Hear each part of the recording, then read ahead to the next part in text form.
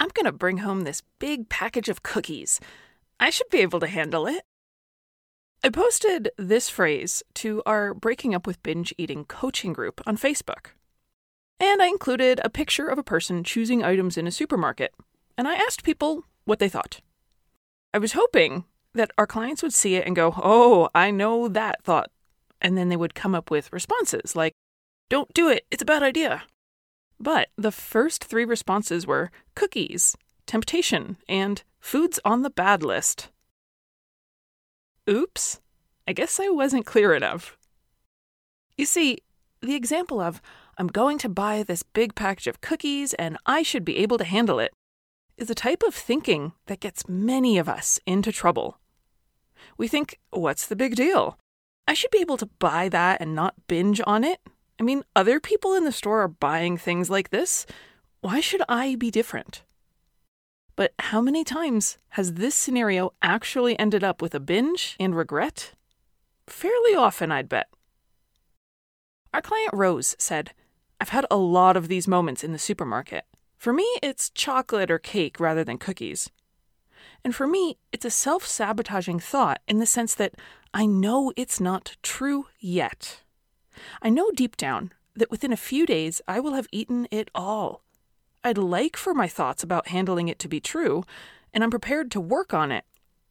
But it's not true yet. So if I bring that stuff home, it does end up being self-sabotage." That is exactly what I was looking for. People to identify that thought as one that's really common to think, but is not helpful or true for many people in this moment. This is the Breaking Up with Binge Eating podcast, where every listen moves you one step closer to complete food freedom. Hosted by me, Georgie Fear, and my co-coach, Mary Claire Brescia. One client told me a story about how she was sitting at a table laden with snacks at a family function. There was a large bowl of potato chips right in front of her. She wanted to stay seated there so she could catch up with a relative she hadn't seen in quite a while. She was embarrassed to admit that the chips might be a problem and told herself she should be able to handle it. Well, to her regret, she ended up eating a good amount of chips and not feeling so well. We talked about some possible options that may have been available to her in that situation. One possibility was relocating the chips, right? We can imagine offering them to the people sitting nearby and asking if it was okay to place them on a side table, or even inviting the relative to sit down with her on the couch or some other location. The possible solutions here are many. However, once we let shame in, or feelings of, "I should be able to handle this," then the options are not available to us. We get locked in the eat, don't eat it debate. Back to the original question, standing in the supermarket, whether to buy the package of cookies. Luckily, Diane saved the day. She had a perfect comeback. "Of course you can handle it," she wrote, "but why not just remove temptation and buy a smaller bag? You have nothing to prove." "So for me at the supermarket," she continued, "I might tell myself, don't kid yourself, this is not going to end well. And then I would choose a less challenging item that I could enjoy in amounts I can reasonably moderate." Responses like the one Diane came up with are how you beat sabotaging thoughts. You talk back to that sneaky voice and essentially say, that's not 100% true. Gwen offered up another example. She said, "I tell myself I'll just have one, but I always eat more." I've heard that one a million times in my own head, haven't you? Luckily, when we get in the habit of noticing and pushing back against these thoughts, they stop driving our behavior. They stop fooling us into sitting next to the potato chips or buying the big bag of cookies that only sets us up for trouble. Or starting to pick at our kids' trail mix, a food that happens to be very difficult to moderate if it's in a large quantity in front of you. It's a key lesson in our coaching program to uncover these sabotaging thoughts and generate responses for each one. It never hurts to know exactly what phrases you want to be on the lookout for and to have your comebacks ready and memorized. Here are the sabotaging thoughts my clients uncovered this week plus some responses. Here's Beth. The big one for me usually is, I'll be better tomorrow. I find myself thinking F it a lot, and thinking tomorrow is the day I'll have more willpower, or that I'll eat salad for lunch, or will stop eating when full. I also think sometimes, what's the point? I restrict things I like, but I'm still overweight. Responses for this could be, no, instead of tomorrow, I'm going to try today, right now, and see what happens. I like to point out that our willpower or ability to stop eating when full won't magically just be stronger tomorrow.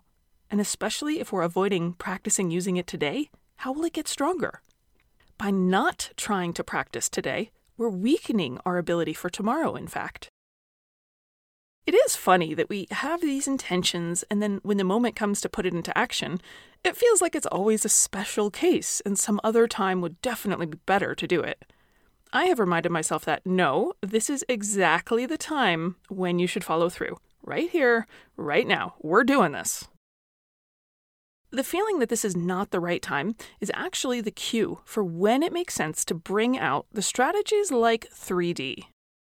If you're not sure what I mean by 3D, check back to the early episodes of this podcast and you'll find that the 3D process is our method for getting through binge urges. Jamie came up with some sabotaging thoughts of her own. This bit won't hurt, I can make up for it later in the week. And then she said that she's learned to remind herself, this thinking leads me down a path of eating that doesn't fit with my values. I don't want to practice eating my emotions. I don't want to strengthen that thought and that action. Lynn said, the big one for me is, I already ate bad, I should just keep going and start again tomorrow. And Lynn said that she learned to say, well, you ate badly, but it doesn't need to wreck your whole day, and that she can get right back to her plan. Some other responses, which could work in similar situations, are 1. I don't need to be perfect. I can treat myself well starting right now. No issue if I made a mistake. 2. 3 cookies is better than the whole bag. There's no need to make things worse. 3. Stopping and reducing the amount of food is a really beneficial skill, and I get to practice it right here, right now.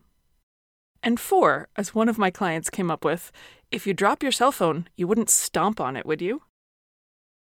Lynn added, I really loved this lesson. Of all the things we covered in the program, this one made me think the most. I'm excited to keep adding more of these to my notebook. You never really think about how many unhelpful thoughts you have until you start writing them down. 2 more clients chimed in that they had pages of sabotaging thoughts journaled in just 1 week. They can come in swarms. Helen lined up 3 of her thoughts and knocked them down like a pro basketball player hitting effortless foul shots. Thought number 1. It's not like it's going to work anyway. Response. The only thing I've consistently done is give up. I'm not doing that again. I'm worth more than that. My family is worth more than that. Thought number 2. What's the point? Response. The point is to have a better life, and that starts today. There's never going to be a better time than right now. Thought number 3. Everyone already thinks you're a disgusting blob, so might as well act like it. Response. Eating won't change how people see you, but not binging right now will change how you see you. Swish, swish, swish. Lastly, Diane brought up a kind of sabotaging thought which may be the most sneaky of all. The type that shows up when you feel great and is determined to throw a wrench into your plans. Diane's sabotaging thought sounds like this. When I'm feeling really happy and keeping busy, it's easy to just forget to track my new habits. Like, I don't have to worry about binge eating anymore, I'm good. But these are sabotaging thoughts because life has ups and downs, and I still need to practice and take care of myself. That's a good point, isn't it? We don't want to think hastily that we're cured after a couple good weeks. We definitely want to enjoy and savor the happy times, but keeping the skills in a light level of practice will make sure they are accessible when things get more difficult and you really need to call on them. Things like eating regular meals, anticipating tricky food situations, practicing the 3D process to ride out urges, and looking for sabotaging thoughts. All of these are worth practicing during the smooth sailing times, so they're reliable grooves when the trickier months come around. So keep your ears tuned this week to the thoughts in your head. If your brain offers up thoughts like, I should be able to handle this, I don't need to be careful around this food anymore, or I'll just have a little, stop and double check. It might be true that you're ready to take on a challenging food situation and will come out the other side victorious. I see that happen all the time. But I also see people suffer because they created difficult situations for themselves prematurely, and it ends up in overeating over and over. Take small steps. Forget about the whole idea that there's something you should be able to do, because there's no such thing. You're on a journey. We're all at different places, and where you are now is perfectly fine. I'll see you in the next episode, where we'll talk more about sabotaging thoughts and winning the mental game.